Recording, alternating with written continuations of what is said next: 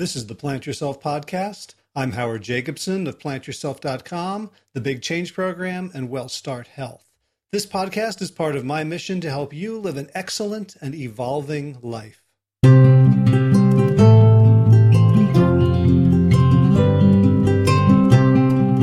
right, if you love transformation stories, you're in for a treat today, because my guest Fraser Bailey's arc of transformation is long and inspiring, and it is comprehensive. Growing up in Auckland, New Zealand, Fraser was a poor student who struggled in school despite putting in the effort, and he felt stupid, like there was something wrong with him. And his social anxiety was so severe that he dropped out of college, but he managed to keep a crushing load of student debt. And when an after-school job at a local supermarket offered him a chance to learn about butchery, he jumped on the opportunity to apprentice himself in that really grueling trade, because it didn't require smarts or much reading or sitting still, just sort of brute strength and work ethic. And probably no surprise, but butchery was and is a male-dominated field where toxic masculinity is both a prerequisite and an outcome of this brutal, repetitive, soul-numbing work. All through that process, Fraser suffered from bipolar episodes, which he self-medicated through alcohol, drugs, and the company of other alienated, emotionally scarred, quote, alpha males. And it's not like there was a ladder for advancement in butchery, because when Fraser was a young man, there were 50-year-olds working the same jobs they had done for decades at the butchery. And every single day was a dirty, miserable, and inhumane repetition of the day before. So, of course, he felt hopeless and stuck. And then one day, as he puts it, the pain of remaining the same became sharper and more acute than the pain of trying to change. And this story, this arc of transformation from butcher to vegan bodybuilder to vegan activist to animal rights champion and to a human being who has experienced profound healing. We'll be talking about all that in today's episode. But first, a little bit of business. And both businesses involve WellStart Health, my startup. So the first one is, if you are looking for the Big Change Program and you're looking to take your health, your fitness, your life energy to the next level, and you've been waiting for another bobsled run of the Big Change Program, well, it's starting on May 17th. You can read about the spirit of the program at bigchangeprogram.com. However, because we've merged with WellStart, we have changed a bunch of things, so don't hold us to all the details.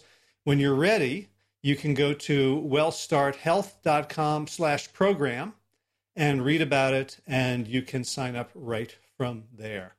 Second thing is, as we're growing, we are looking for coaches. And so we're going to be running a training program for coaches, probably starting in June. So if you are a coach who embraces a plant-based lifestyle and who lives it, including the fitness, the mindfulness, all the good stuff, you don't have to be perfect, none of us is, but you have to be committed to going through the journey just like all the people will be coaching. Or if you'd like to learn how to be a coach, if you are someone who is interested in getting into the field of plant-based nutrition or coaching or health coaching, we will be having a training program. So if you already know about the diet and the facts of the science, then we will give you the tools to be able to help people make that transition in their own lives. If you have questions about any of that stuff, email me, hj@plantyourself.com. If not, just sit back and enjoy this episode. So without further ado, Fraser Bailey, welcome to the Plant Yourself podcast. Howard, it is a pleasure to be here. Thank you for having me on. So let's start with your story, because it's a pretty amazing one. So a lot of people have their before and afters, but very few people's befores are as sort of starkly different from where they are now as yours is. You're going to just like go in and give us the talk. Yeah, man. I mean, it's funny because, Josh LaJourney put us together, and he's had a prolific physical transformation, literally halving his body weight. And a lot of people have these really profound visual, physical transformations. And while I've still had a physical transformation, the internal stuff, the mental stuff, has been so profound in my life. And it's hard because you can't really take a picture of that. it's hard to document or measure that, because how do you measure mental shift? And so for your listeners who don't know, I used to be a butcher. I was a butcher for 6 years.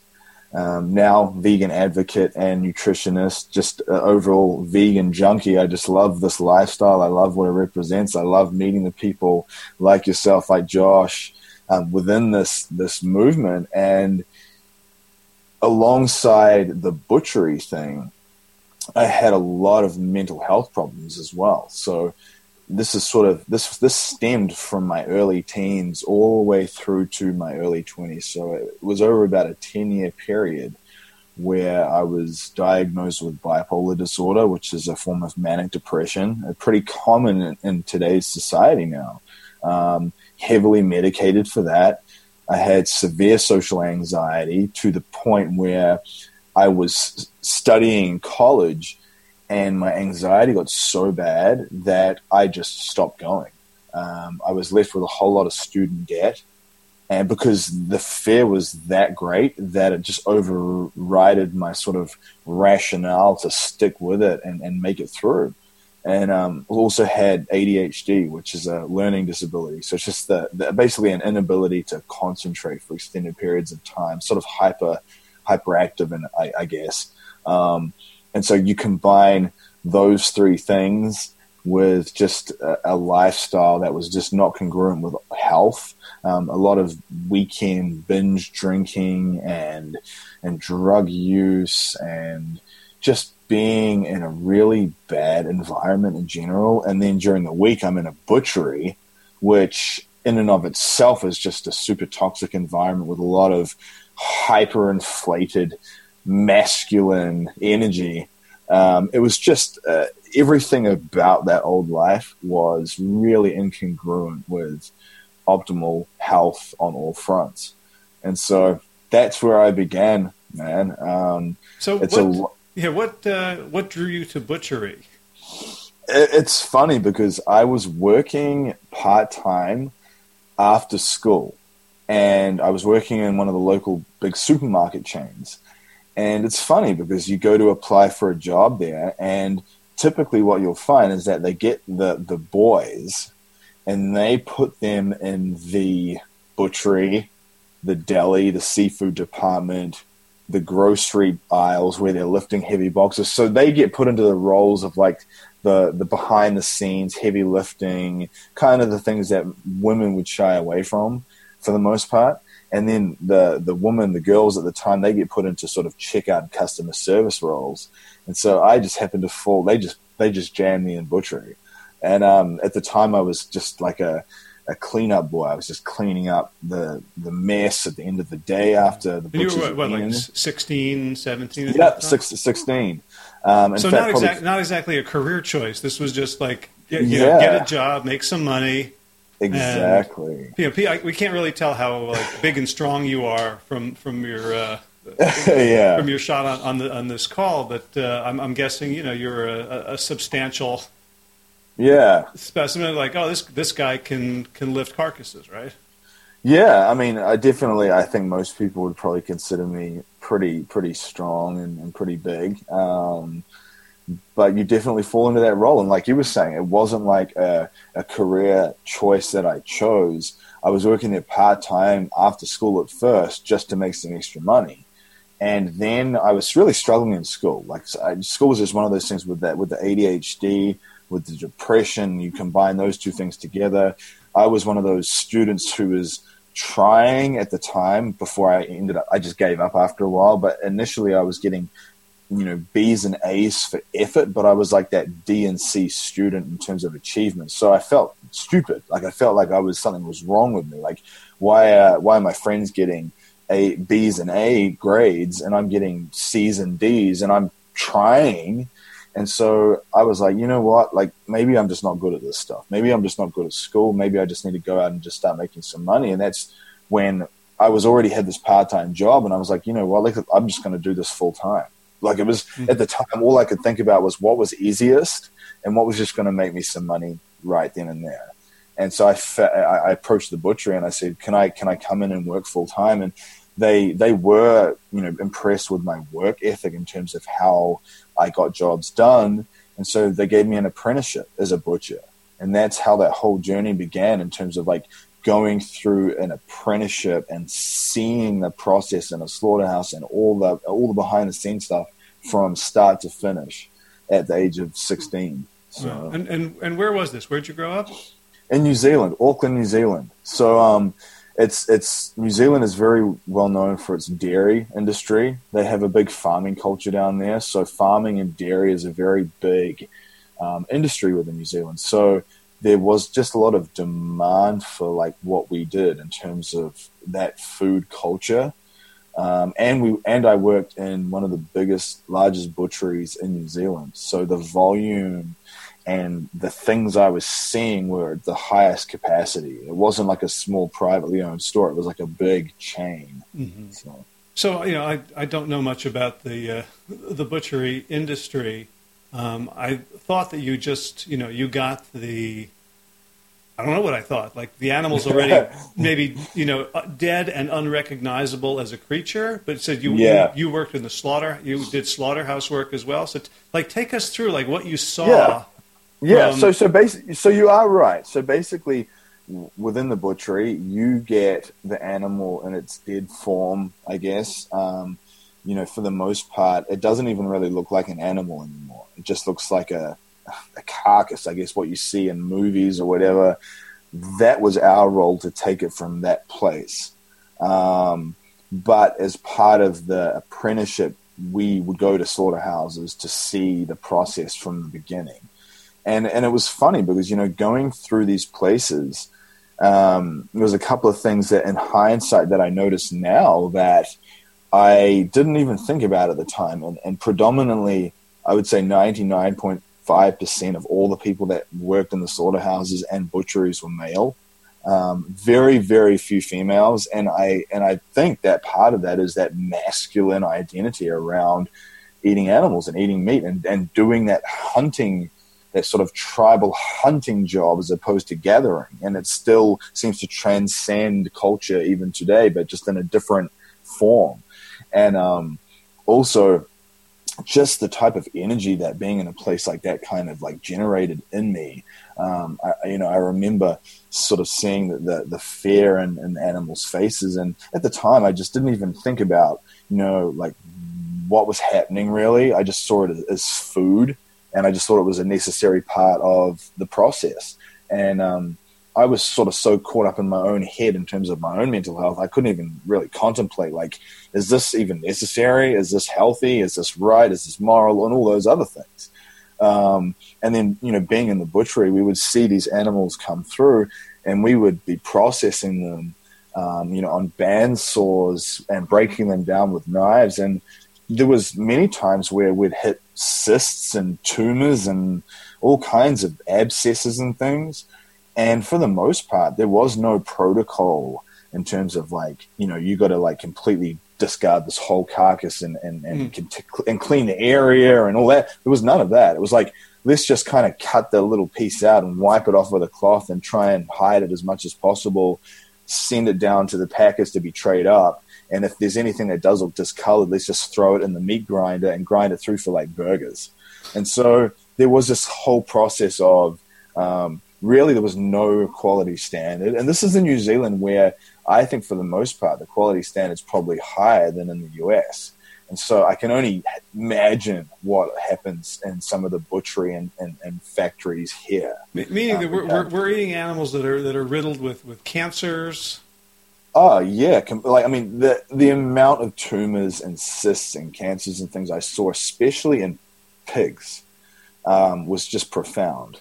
It was almost a daily occurrence, and sometimes we'd hit them when we were running them through the bandsaw, and they'd burst all over the bandsaw, and then you just kind of wipe it off. It's like there was no contamination protocol or disinfectant protocol. It was just kind of wipe it off with a dirty rag and just keep going.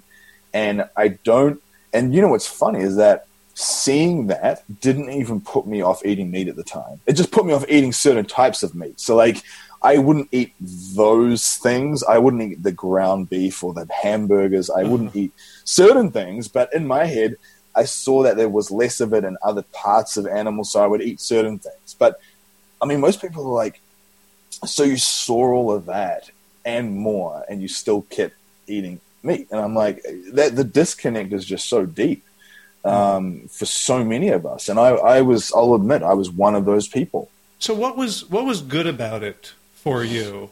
There must have, you're a strong guy. You had lots of opportunities, and you mentioned the masculinity. Like what was there that fed you at the time?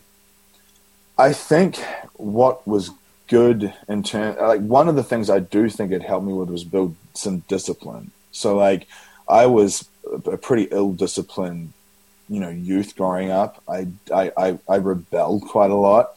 And I think that being in an environment like that where there was a lot of alpha male aggression, it was almost like being in the military in a way. Like you had to be there on time, you had to get the work done, you had to get it done to the highest standard, what they thought it was, you had to stay to the very end. So it did teach me to be very very prompt with my time and be very good at like managing my time and just be very organized. So from that perspective, I do feel like that helped shape me today in terms of taking that time effectiveness and being organized to as an entrepreneur now and a vegan nutritionist and help translate that over. In terms of the things I can see now that are beneficial for what I went through was just that sort of hyper inflated masculine energy. I see that now as a lot of misguided, hurt, lost people. And at the time I was kind of angry and I felt like these guys are preying on me because I was like sort of the bottom of the pecking order, the bottom of the wolf pack. And I felt like they were picking on me and preying on me. And, in many cases they were, but I look back now and I recognize that those people, it's just a byproduct of our system. They're just a byproduct of our food system. Someone has to do that job.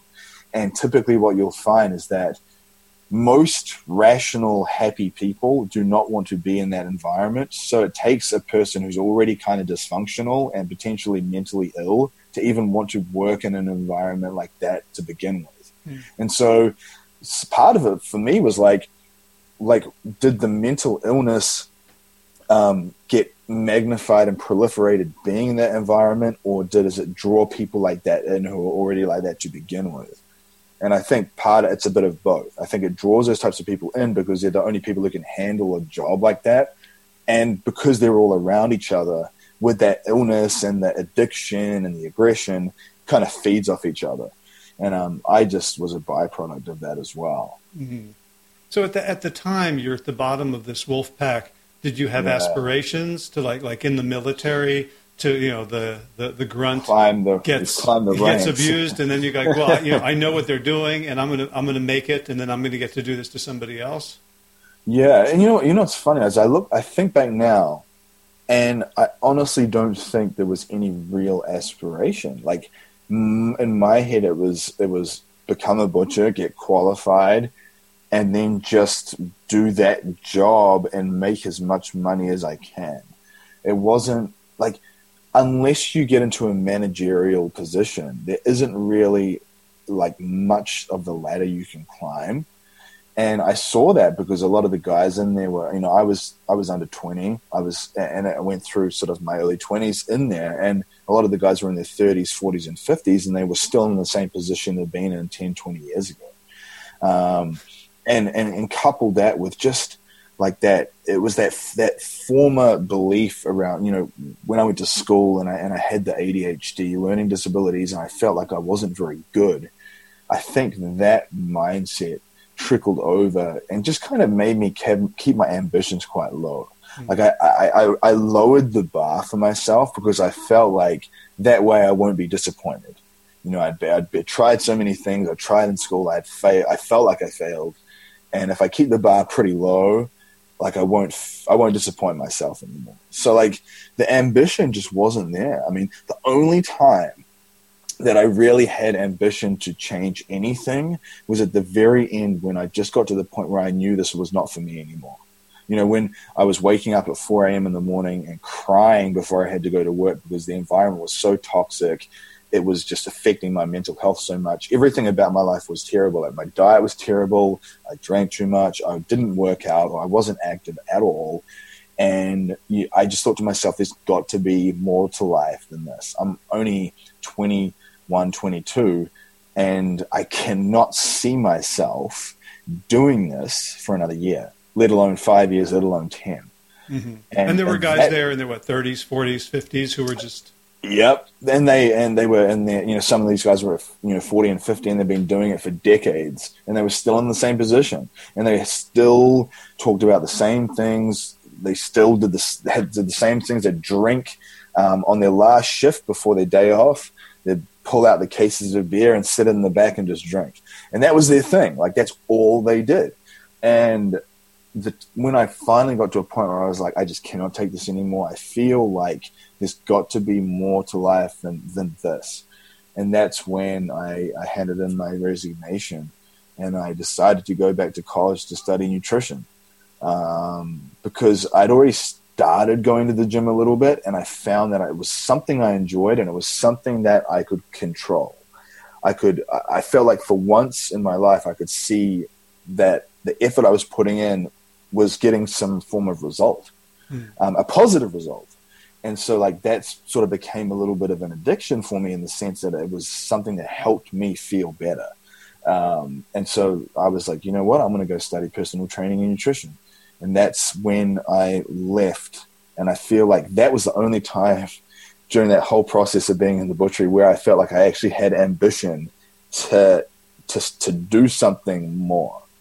Yeah, it's interesting because the way you're describing this group of men, it's almost like the way you would describe like dairy cows or some set of creatures who are, basically tortured so that everyone else can have something that they don't have to think about or suffer for. That's I love that analogy, man. I really do. Like, I didn't even think of that. That's a great analogy. And, a lot of these people are just tortured human beings. Their job exists because there's a demand for it. And it's an unpleasant job. It's a horrible job. And being in a butchery was bad enough. Spending like time and days in a slaughterhouse, that place is even worse. That it's like the energy and the sort of the toxic vibe you get from the people in that space is even worse than being in a butchery. And I do think you're right. I think that because there is still a demand there for those products, I think that someone has to fulfill that role, and these people in a way are suffering. I mean, I know I was one of them. I was just lucky enough to get out and completely change the way I see everything. Yeah. And so I'm curious, because you went in at 16 with a really low self-esteem, with huge limitations on what you thought you could accomplish. You spent 5 years, it sounds like you were drinking, abusing drugs. Like, you weren't like giving yourself evidence of like this inner potential, but it sounds like something was building in you. At least when you said, I can become a nutritionist, I can go back to school, I can fix. Like, can you identify some little pearl of self-esteem that was growing during that time? Yeah, it's funny because I love that question, because it definitely makes me question how that catalyst began. And I think part of it was that idea of the pain of remaining the same had exceeded the pain of change. So like in my head, it was more painful to sit in that position and sit on that proverbial nail and not move. It was easier to get up and change. And very often I notice that with a lot of people just across the board in life, when they have these moments in their life where they change something, often it's because the pain got so bad and they tolerated that pain for an extended period of time, to the point where the pain it hit a tipping point, and it sort of just something broke, because it's like the dam breaks, because that chronic suffering is just too much. And I Yeah, think but for me, you could have become a truck driver or a anything, construction right? Yeah. worker or a carpenter, but you kind of went in this opposite direction. It wasn't just the pain of butchery was too much. It was like the pain of something deeper, the pain of not being true to something that you discovered in yourself almost. I think part of it was because I was lucky enough that sort of towards the end of my butchering, I was seeing a therapist, a psychologist. Mm. And one of the things he suggested to me was he was like, have you ever worked out or done any form of like exercise? You know, I was like, well, I mean, butchering is pretty physical. Like I'm pretty exhausted by the time I've done all that stuff all day. And he's like, no, I'm talking about like something that's not work related, you know, whether it's running or, you know, body weight workouts or in the gym or just anything. Have you ever really done any of that stuff? And I was like, no. And he's like, maybe there's something you should start doing, you know, try to see how it makes you feel. Mm. And at the first I was like, oh man, you know, I'm already exhausted. Like I get home every day and I pretty much just fall face first on the bed, like just drained. And I started anyway, and it was patchy at first. You know, it was like a lot of people when they start something, it's not necessarily consistent. You don't really enjoy it. It hurts. It doesn't feel that good. And I think that suggestion from him ultimately is what triggered that positive turnaround and that shift, in the sense that I did it consistently enough that I started feeling better and seeing some changes through it. What sorts of changes? So in terms of like, you know, how I look, because at the time, I was a really small guy. I felt just like I was picked on. I was preyed on. Like I was one of the smaller ones. So there's a physical aspect to that. So I felt like I was getting stronger. I felt like I looked better. I felt like people sort of noticed that and would compliment me, and it would make me feel good. And then also I found that through exercise, I actually started to get more energy. It was weird because it sounds counterintuitive to a lot of people, that they think, well, if I'm going to go and work out or run or exercise or whatever it is, I'm going to have less energy. Mm-hmm. And typically sedentary people, they don't generate more energy. When you move more, you typically generate more energy. And I felt like I started to notice that my mental health stuff improved. Like my mood started to balance out more. I started to get into sort of new circles of friends, in terms of I would find that people at the gym, I started having more in common with them. And they were, you know, 5 or 10, 15 years older than me. So they'd been through a lot of more life challenges than I had. So they'd sort of had wisdom to pass down to me. And so the circle of friends that I was hanging out with my age and a lot of drinking and stuff, I started to sort of distance myself from them. And I think it was a combination of new circles of friends that were already into health and fitness, how it made me feel mentally, how it made me feel physically. It got me hooked, in the sense that, you know what, like I enjoy this, and I recognize that it's helped get me out of that mental spiral. I want to try and learn more about this. So I think it was a kind of culmination of different things coming together, if that makes any sense. Uh-huh. Was it also that there's a culture at the gym of better?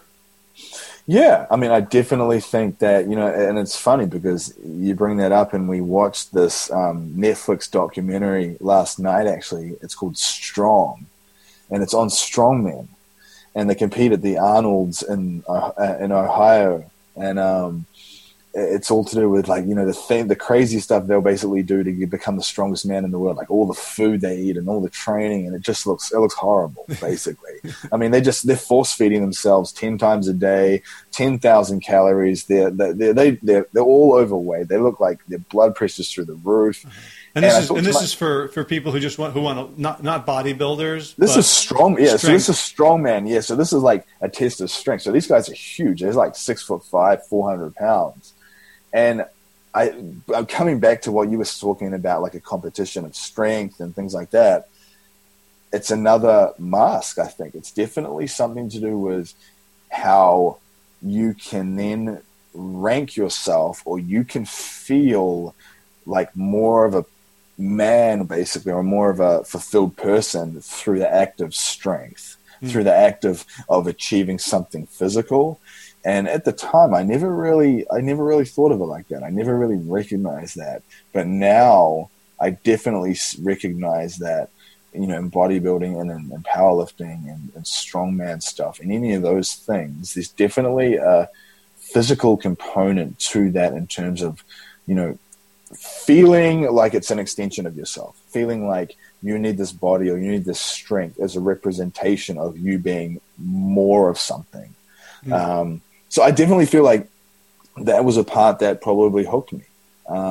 It definitely got me early on, and got me sort of in that competitive mindset of getting stronger physically. So what happened when you left and went back to school? I assume it wasn't a vegan curriculum. No, so that's the hard part, is that, you know, you go through these college degrees and everything is basically textbook funded and studied by, you know, big animal agriculture. So they're promoting a paradigm of eating animals, and typically everything, that's the epicenter, and everything pivots around animal consumption. You know, you got to have your complete proteins with every meal and hit a certain amount of protein per gram of body weight and all these different things. I found that I still struggled to pass. I just found that, you know, the concentration was a factor for me still, but because I was passionate about it, I think that kind of helped get me through. But one of the things that I recognized was that it was one of those things, like, I just had to get through it, and I still wasn't consuming a very healthy diet back then.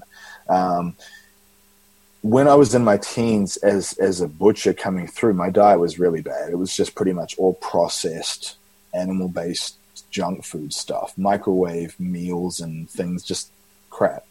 And then when I started to get into the butchery stuff, or started to get into the fitness stuff, and learn these nutrition principles and things, it went from being more processed animal-based junk food stuff to just like higher whole food animal-based stuff. So like it was a lot of eggs and a lot of chicken and a lot of canned tuna, and I was doing the traditional bodybuilding stuff. Mm-hmm. And I still didn't feel that good. I noticed that, you know, there wasn't a lot of huge shifts in terms of how I felt mentally. I noticed that I was making physical improvements because I'd come from just being sedentary, not training, to then training. And I think anyone who does that is going to see physical progressions if they just stick with it long enough. But so I got through this 2-year, it was a compressed 3-year course in 2 years. And I got through this process where we had to learn all these paradigms around animal consumption, eating animal-based products to achieve a certain result. Like you said, it was not congruent with plant-based nutrition. I don't even think, from memory, there was even a lot of curriculum around plant-based proteins or anything of that nature. It was predominantly just animal-based paradigm. And so what were you learning? It was like, you know, potassium for a week and vitamin E for another week. Yeah. So it was like you said, it was to do with, you know, micronutrients, vitamins, minerals, electrolytes. We'd learn the basics around those things. It was a lot of anatomy and human structure and function and stuff as well. So like movement patterns, how different muscle groups, you know, working together to create certain movements and, you know, anatomical planes and things. But the nutrition side of things was, for the most part, just kind of tied into just performance and sport. It wasn't really conducive with optimal health and disease prevention as well. So, because, you know, that's the thing, is that you can try to perform at a higher level in the gym or in a sport, but it may not necessarily be congruent with optimal health. And I think for the most part, this was really focused on performance, short-term performance. Right. So this is a benign form of, like, you know, doping. Yeah. Right. Yeah, like, yeah. much. If you you know, inject EPO and HGH, you'll do better. Right? Yeah. And it was like, but you're just taking it in food form. Mm-hmm. But it's not tying in those facts of sort of optimal health and longevity long term. And so I learned those things, and then I got out of that, and I started like a lot of fitness people do in this non-vegan world, promoting non-vegan diets and that whole paradigm. And it's funny because I look back now and I recognize that my journey came in stages where I would hit a certain level, and then I would recognize that I needed to change something in order to grow. And the change came, a few years back now, where my wife, when I moved to the US, she's into fitness as well, and she was never a huge meat eater to begin with, but I was. And I remember she read me this book called The World Peace Diet by Dr. Will Tuttle. And he talks a lot about the types of energies you're consuming. And he talks a lot about the masculine and feminine around eating animals, hunting and gathering. And he kind of ties it all together with nutrition and energy and the way you feel and the way you see the world, and into this neat package that made complete sense to me. At the time where I was in, I'd come a long way with my own personal development. So I really appreciated the mental stuff and the higher consciousness stuff.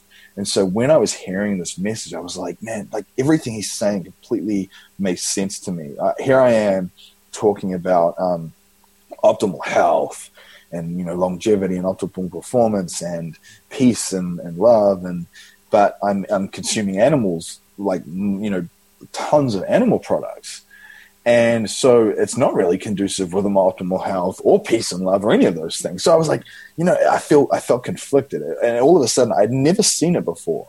And then it just came to the surface, and I was like, I saw what I was saying was not really lining up with like how I was acting. And it even reflected in my blood work. So on the surface, I looked relatively lean. I had some muscles, but my cholesterol was pretty elevated. My triglycerides were high. Even my fasting glucose levels were elevated. And I was 28 at the time. And I was like, this is crazy. Like, here I am eating like all these whole animal-based foods. I mean, I was eating way more than the average person does in terms of like eggs and chicken and fish and stuff. I mean, it was like double and triple portions per serving. And my blood work was just not good, and I didn't feel good. I felt lethargic all the time. I'd come a long way from where I was, but I still didn't feel like what I felt like I should be feeling like. I was like, I just feel like there's so much more that I'm not experiencing, and it's like, yeah. So what were you doing at this time? You had a private practice as well. So we'd gone from doing like personal training and boot camp training groups, and we'd moved completely online.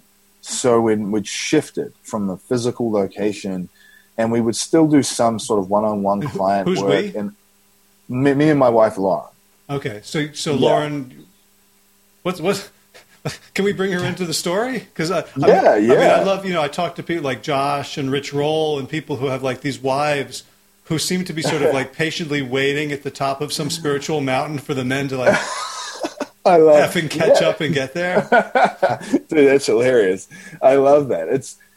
She's one of those people. She's amazing. She's very, spiritual, and she loves Wayne Dyer's work and all these people who just have this deep insight into the human mind. And she'd already had a curiosity about veganism and plant-based diets, and she loves animals. She wants to have an animal rescue. We have tons of adopted dogs and cats. She's born and raised Louisiana, so she was born in New Orleans, but just grew up north of New Orleans. And she went to Louisiana State University and studied kinesiology and nutrition. Again, the old paradigm. And we met through Facebook. It's funny. I was in New Zealand. She was here about 7 years ago, I think, maybe more. We met through Facebook, through a fitness forum. And we just connected. Like, we were both in that same space in terms of like what we enjoyed, what we valued. And we started talking. And then I think a year later, we would talk on Skype. And then a year later, I got a plane ticket and came over, and I never really looked back. So we're married now. We're expecting a child in July. Congratulations. Thank you. So yeah, and definitely like you said with Rich and Josh and stuff, like she's this person who's on this spiritual mountain, and she just kind of, one of the things that I love about her is that she's never forced me down the path. She's kind of motivated me through her own leadership. So she's never said, you needed to be vegan, or you need to stop eating so much chicken, or whatever it was. She would just demonstrate through her own actions, and I would see that, and it would make me curious, and I would take it upon myself to follow. Gotcha. And so we went from doing these private personal training sessions and these boot camp sessions to completely online. But it was a non-vegan business. It's about 5-6 years ago now. It was a non-vegan business. I'm online, and then it was funny. The day came, I remember, over 3 years ago now, when we decided to go vegan, and we were like, you know what? Like, we can't knowingly condone or endorse, programs and nutrition with animal-based foods in them anymore. Like, we don't even do that ourselves. Like, one, we don't even eat it ourselves anymore. We don't believe in it. We don't think it's the best way. We think there's a healthier way. There's a more compassionate way. There's a better way. And so we completely rebranded and started from the scratch. We'd already had a business with programs and clients, and all the stuff was already going. And we reformatted the whole thing because our conviction was, and our belief was that strong that we knew that we had to do this. And the best part, Howard, is that when we did, it's only got better from there. It only got better in terms of the clients we helped, the people we've reached, just the growth of our online business. So it's been such a fulfilling experience. And it's funny because, if you ask me 10 or 15 years ago, as a butcher, would I be a vegan nutritionist doing online coaching in the US? Living down in Louisiana, I just would have been like, what are you talking about? What? What is that? What does it even look like? So when you shifted and rebranded, did you expect you were going to lose all your clientele? Yeah, yes and no. It was funny because I remember saying to my wife, at the time, there was a group of people who just really trusted us, and they liked us enough that they wanted to make the change too. They wanted to try this. And so they followed us. And there was a lot of people who didn't. They were like, this is just not for me. It's not something I want to do. And I made the remark to my wife. I'm like, isn't it crazy that we can prescribe, animal-based ketogenic diets to people? We could literally just tell them to do anything that's not vegan, and they would pretty much do it. But as soon as you bring up the word like plant-based diet or vegan, they're like, I can't do that. It's not for me. And it's like, here you were, like, we could have pretty much made you do anything else. Yeah. That could have been massively detrimental to your health, and you would have done it. But now that we want you to do this, that we feel is way healthier and just so much better across the board, and now it's not for you. And so we did have that group of people who were kind of like that, and we just had to learn that we could only help who wanted to be helped.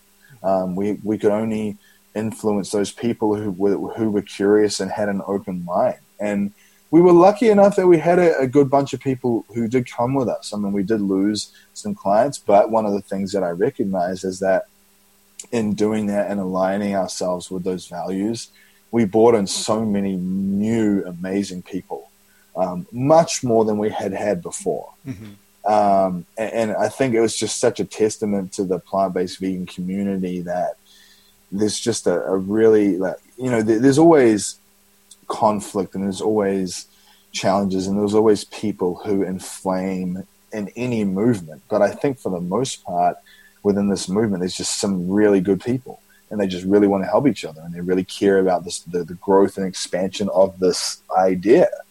And I noticed that with what we were doing, people would just share what we do, and share my story. Like, that's why I always come back, even now, years on, I'll still share my story from butcher to vegan, because I recognize that not everyone came to veganism as a vegetarian, or came to veganism as someone who didn't eat a lot of meat to begin with, or what if for whatever reason they might have been a ferocious meat eater, or a slaughterhouse worker, or a dairy farmer, or whatever. And I'm like, if I can show those people that this way of life is amazing and really fulfilling and super healthy and just so many benefits, then I want to share that story.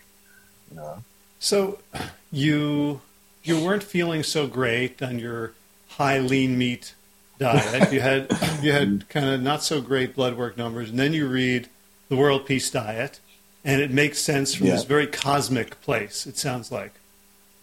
But at that point, you still had many years of nutrition education under your belt. Did you have were you just convinced at that point, or did you have to look up other stuff? Like, what else did you do to shift the whole package of your thinking? It's a good point, because I think this is where most people hit the stumbling block, right? So most people in their head, they're like, right, I read something, I heard something, it makes sense, I want to do this. But then they're like, well, what do I do from here? Like, how do I take that belief and turn it into something technical, or something like an actual step? Mm-hmm. And it's a great point. And so I think one of the first resources that I was looking at was veganhealth.org. And it's a really good website in terms of just explaining the basics to you about the vitamins and minerals. It tells you where to get different sources of nutrients. It tells you the types of amounts you should try and consume them in. And that was just one of the first things I found, because it was recommended to me because I believe that a vegan dietitian had created it. So I was like, okay, a vegan dietitian, this is someone that's obviously, studied this stuff. And so I followed that. And then I obviously over time hear about other things like, nutritionfacts.org with Dr. Greger, and, Neil Barnard and T. Colin Campbell and all these other, people who have just contributed so much to the expansion of this movement. And even Rich Roll. And for example, we just got his plant-powered whey book and sent it to my parents because they're starting to get into the plant-based diet stuff. And so we sent that to them. And it was just an accumulation of different things. But one of the things that I think in my head, I was like, right, what I can do is I'll pick one recipe per week and I'll just start playing around. So I'll just start experimenting. So I found different vegan websites like Minimalist Baker is one Green Planet was another. And they had lots of just diverse recipes. I mean, there was just so much. I was actually blown away with how diverse a plant-based diet was. In my head, I was thinking it just looked like kale salads and raw food. And there's nothing wrong with that stuff. But in my head, I was coming from this high meat diet, and I was like, what is this? And the more I saw stuff online, I was like, man, there's just so much food out there I've never even eaten before. And I think a lot of people realize that. They're like, they get to this vegan lifestyle, and they're like, I have not even lived.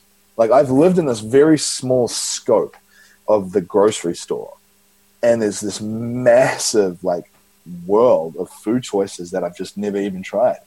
And so I remember one of the first meals that I would make all the time was a quinoa salad, a red quinoa salad, because in my head I was still kind of too focused on the minutia. So I was still focused on complete amino acid profiles and things, thinking that I needed to get every meal had to be complete. Mm-hmm. And so I would do lots and lots of quinoa, basically. And then the more I learned and the more I spoke to people and the more I tried things, I realized that, one, the protein requirements that I was shooting for were just obnoxiously high to begin with. And so I didn't even need to be shooting for that much. And the second thing was I recognized that, all plants inherently have all the amino acids. They're just not necessarily in the optimal ratio. So as long as I ate a reasonably sort of diverse bunch of different plant-based foods, it would come together and pull together and cover everything. And so over time, I kind of let that fear go. So I stopped eating as much, my protein requirement. I mean, I was consuming 250 to 300 grams a day. At 100 at the time, at 180 pounds body weight. I'm about 205 now, but it went down and down. And what I said to myself was, I was like, right, I'm going to try this for a week, or this particular meal, or this particular sort of macro split or calorie intake. I'm going to try it. I'm going to see how I feel. If I don't feel good, I'll increase it again, and I'll go back to what I was doing in terms of eating more protein, even if it's plants. And what I noticed was that there was no negative, nothing bad happened. In my head, I was curious because I was like, am I going to feel weaker? Am I going to lose weight? Am I going to, X, Y, Z, all these different things you hear about vegans and stuff. And so I had it in the back of my head, but I wasn't allowing it to kind of dictate my actions. And I just found that I could only find positive things happening. My sleeping started to improve. I noticed that I was recovering faster. I didn't seem to get as sore in the gym. My digestion seemed to improve. Just there was so many little things I noticed that I was like, this is so cool. Like, this is just something that I didn't even think about, and it's helping me like feel better overall. Not to mention, did you check your blood work again? Yes, and within 6 months of being vegan, my total cholesterol had dramatically just dropped. I mean, it was unbelievable, the drop. The total was below 100, the total.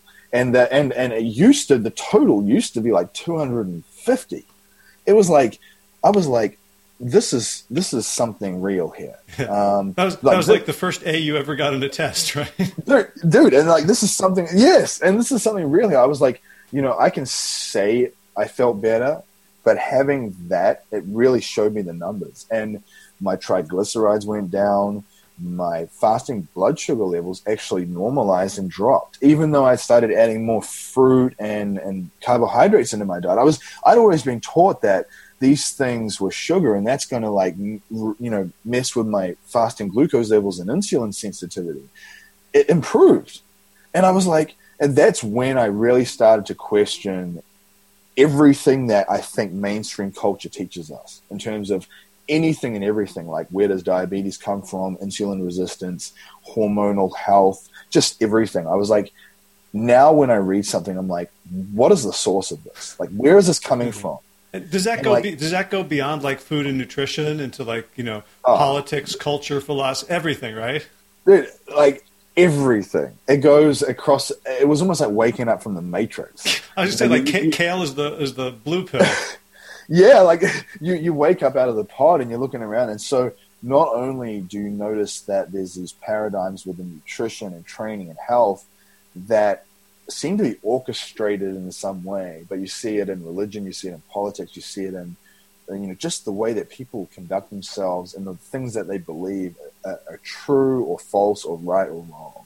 Like, race relations, sexism, all those different things. And now, so that's why I say to people, like, veganism was so much more than just a diet for me, because it opened up that idea that, okay, if I can consume less protein and I can do all these things that seem to fly in the face of mainstream nutrition, and I can take my total cholesterol from 250 all the way to below 100, my hormone levels can optimize, all these different things can normalize, and my blood work can look good for the first time. Like you said, it's the first test I'd ever really felt like I got an A for. It made me realize that what else am I missing? What else in terms of like politics and religion and mainstream news and TV and sports and all these different things am I missing in terms of like a paradigm around like a belief system and around like what we think we should be doing. And that just really opened that door in terms of like awareness and personal development for me. I'm just so thankful. Like, that connection you just talked about there has probably been the most profound thing for me. Mm-hmm. Yeah. So who do you find that, your story particularly resonates with? Like, we all sort of have a niche, Rip Esselstyn can speak to firefighters very effectively. Like, I don't know how many butchers there are, but it feels like you have been through the dark night of the soul of toxic masculinity in a way that few of us can imagine. Yeah. And I'm wondering, like, what do you see now is the gift of all the hard parts of your story in terms of your ability to be a beacon? I love that. And, I just want to say, like, you have very thoughtful questions, and I love that because it's like they're constructed so well, and I mean, it really creates good discussion. But I definitely feel like a lot of people who come to me tend to be of two types of people, and they do overlap to some extent. One is people who have come from a place of mental health struggle, whether it be anxiety or depression or just a body disorder or anything relating to their mind, which, to be honest with you, is most people. I would say, like, the majority of people in mainstream society have some degree of mental challenges. And then it overlaps into fitness, where I find a lot of people who come to me also are fitness people, like personal trainers, or they're into fitness, and they watched What the Health, or they watched Forks Over Knives, or they watched Earthlings or Cowspiracy, and they're like, I want to do this, I just have no idea where to begin. And you seemed like a very approachable, like, kind person. And so, like, I want to approach you because I feel like you're not gonna attack me. So it's definitely that combination of people who are into fitness and optimizing their health more from where they were, but they're looking for the right avenue. And sometimes they overlap with people who have come from a lot of mental health struggles and things, where they're like, I saw your story on bipolar disorder and your ups and downs and suicidal episodes and things and addiction. And, like, I'm still there, or I'm getting out of there, and I want to know, like, what you did in terms of, your journey on how did you get to where you are now. And I, I'll share with them, I'm still learning. I've come a long way from where I was, but I recognize that it's not like I'm reached this pinnacle, this point where I have all the answers. And in fact, I have some of my own answers, but I recognize that everyone really has to find their own ones too. Everyone's story and the way everyone evolves is going to be slightly different. So I definitely think that it's, as I noticed, like, with our brand, we definitely attract a lot of people who are brand new to veganism and are just looking for, like, that approachable person. And a lot of the mental health stuff, which really I think is a huge part of society's challenges as a whole. Yeah, and I'm realizing that I didn't pick up on that thread at all in the conversation. I'm kind of, like, curious in my own mind why I didn't, and I think probably it would be a whole other hour conversation. But maybe if we can put an intention to talk about that more deeply. But if like, you are on, like, the meds for bipolar and for anxiety and depression, these are some of the most addictive, potentially harmful, like, brain damaging things out there. How did you, like, It's a great question. Are you off of them? How did, how did that go down? So I've been medication free for about 8 years now.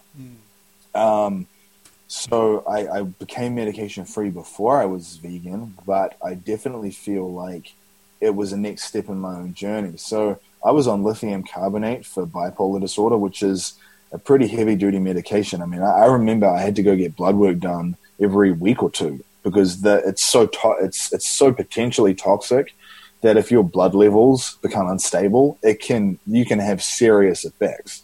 It's not like something that you just excrete through your urine if you consume too much. You can literally get toxicity in your blood from this medication.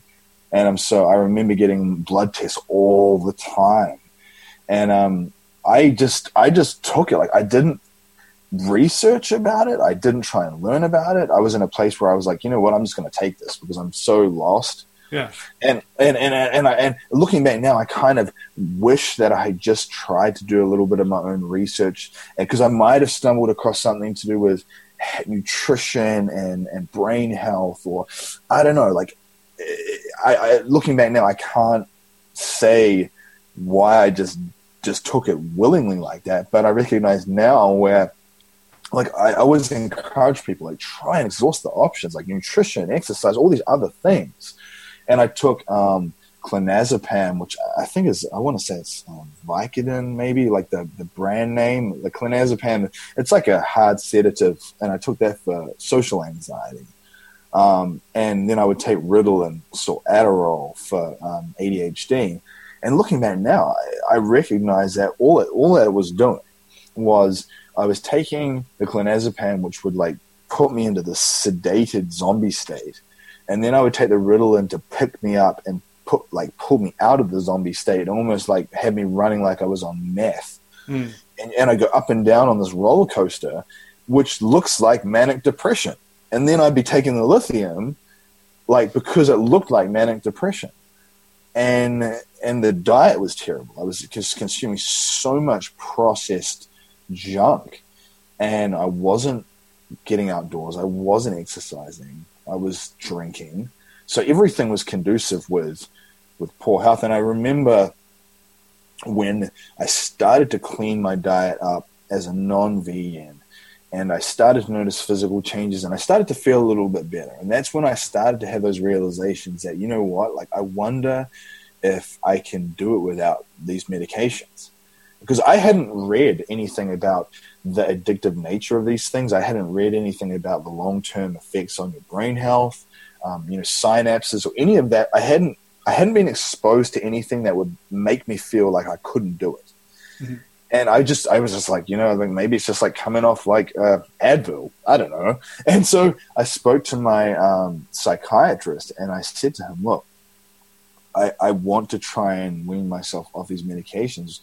Is this something that you can support me with? And I was just lucky that I had someone who he did support that. He didn't advise. He advised against it, but I think it was more for like legal reasons to sort of protect himself. Mm-hmm. Because you have to. I mean, if he says, "Oh no, go off that," and then I commit suicide, he could be in a lot of trouble. Right. But he said this, so we would taper my dose down over a period of 4 to 8 weeks. I think it was 8 weeks. Taper the dose down, and it got to the point where I got off that, and I haven't looked back since. I mean, I was just one of those people lucky enough to have the belief and the vision that I didn't feel like I needed it. And I've said to people before, and I know this sometimes causes, a degree of controversy with some people, is that I think a lot of mental health problems are dietary related. Like, part of it's dietary. So I think part of it's dietary, part of it is just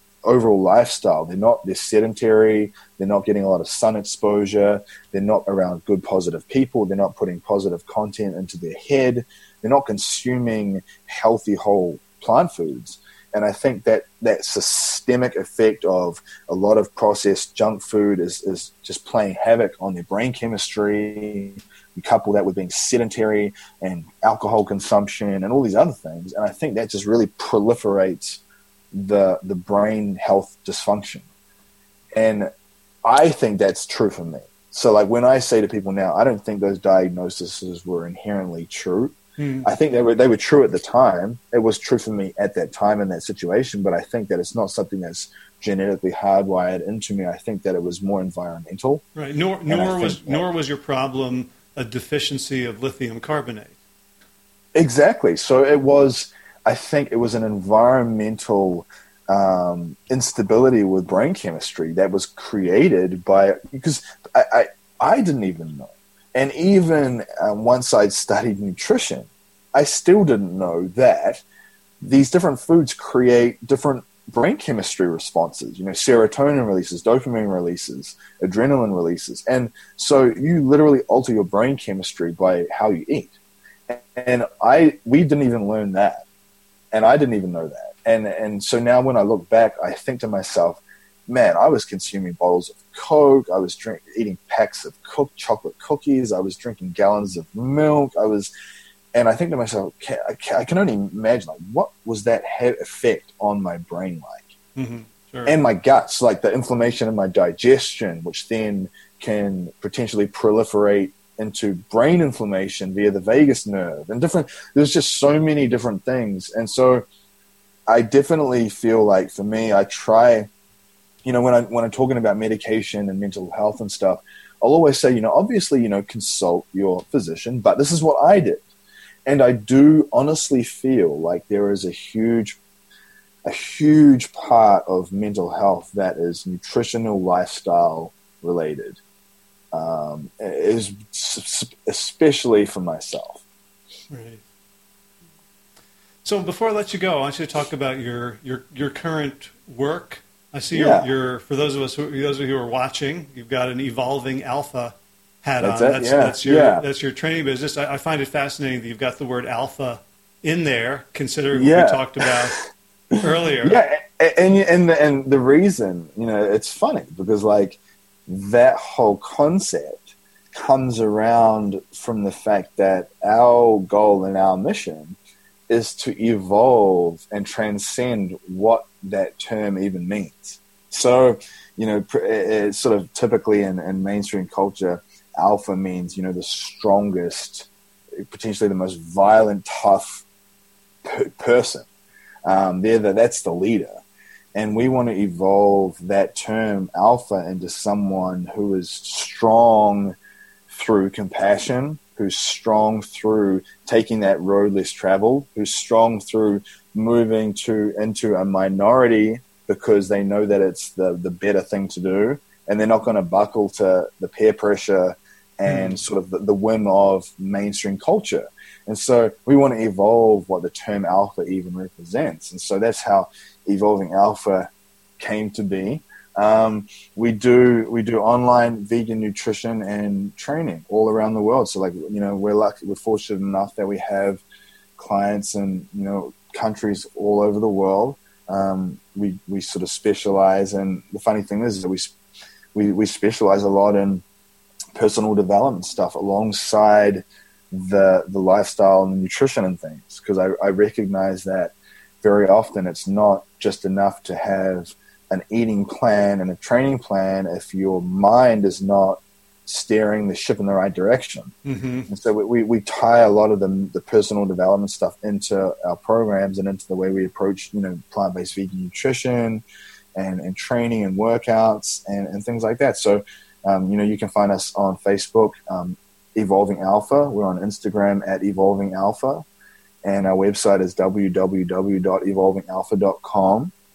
And you can find all our contact information on those various sites and stuff. Okay. And keep going. Yeah. So if anyone wants to reach out to us, feel free to contact us via messages on Instagram or Facebook or email or any of those things. It's awesome. Last week I did an interview with an author, Carl Safina, who wrote a book called Beyond Words, and he's a naturalist, and he spent time with elephants, killer whales, orcas, and the gray wolves of Yellowstone. And he was writing about the idea of alpha. And it's like the alpha wolves were, they were the breeding pair. They weren't mean or aggressive. Like this one, like the most famous wolf in Yellowstone, this guy named 21, because they were named after their number tags. Like he said he never lost a fight with another wolf, and he never killed a wolf that he defeated. Wow. And that's cool. When he became a sire, he would play with his pups and he would let them win. Like he would pretend to lose. Like that was the alpha. Yeah, man. It's definitely like strength through compassion and strength through empathy, and I think strength through humility. And we can often learn so much from the way animals conduct themselves. We are an animal after all. It's just we've kind of strayed from our natural inclinations a lot of the time. So, right.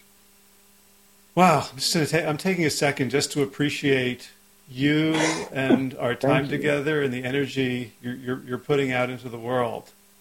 Howard, I really appreciate it. I mean, I love our talk. I hope it brings value to your listeners. The questions were amazing. insightful, probing, deep. You can't ask for much more, you know? Oh, well, I mean, you've got such a rich narrative, and you have, I want to say milked it, but that's already, we need some good we need vegan metaphors. Right? We've pounded it into wine, into a higher essence. So, yeah, I'd love to continue this conversation. I can't wait to meet you and your wife is Lauren, right? Yes. To meet you guys in person sometime. And definitely. In the meantime, so evolvingalpha.com on the web, on Facebook, on Instagram. Yep. And I love that you do the entire Matrix playbook. Once you get the food right, I love that question. Everything opens up. Everything opens up. What else is possible that I didn't think was possible? Exactly.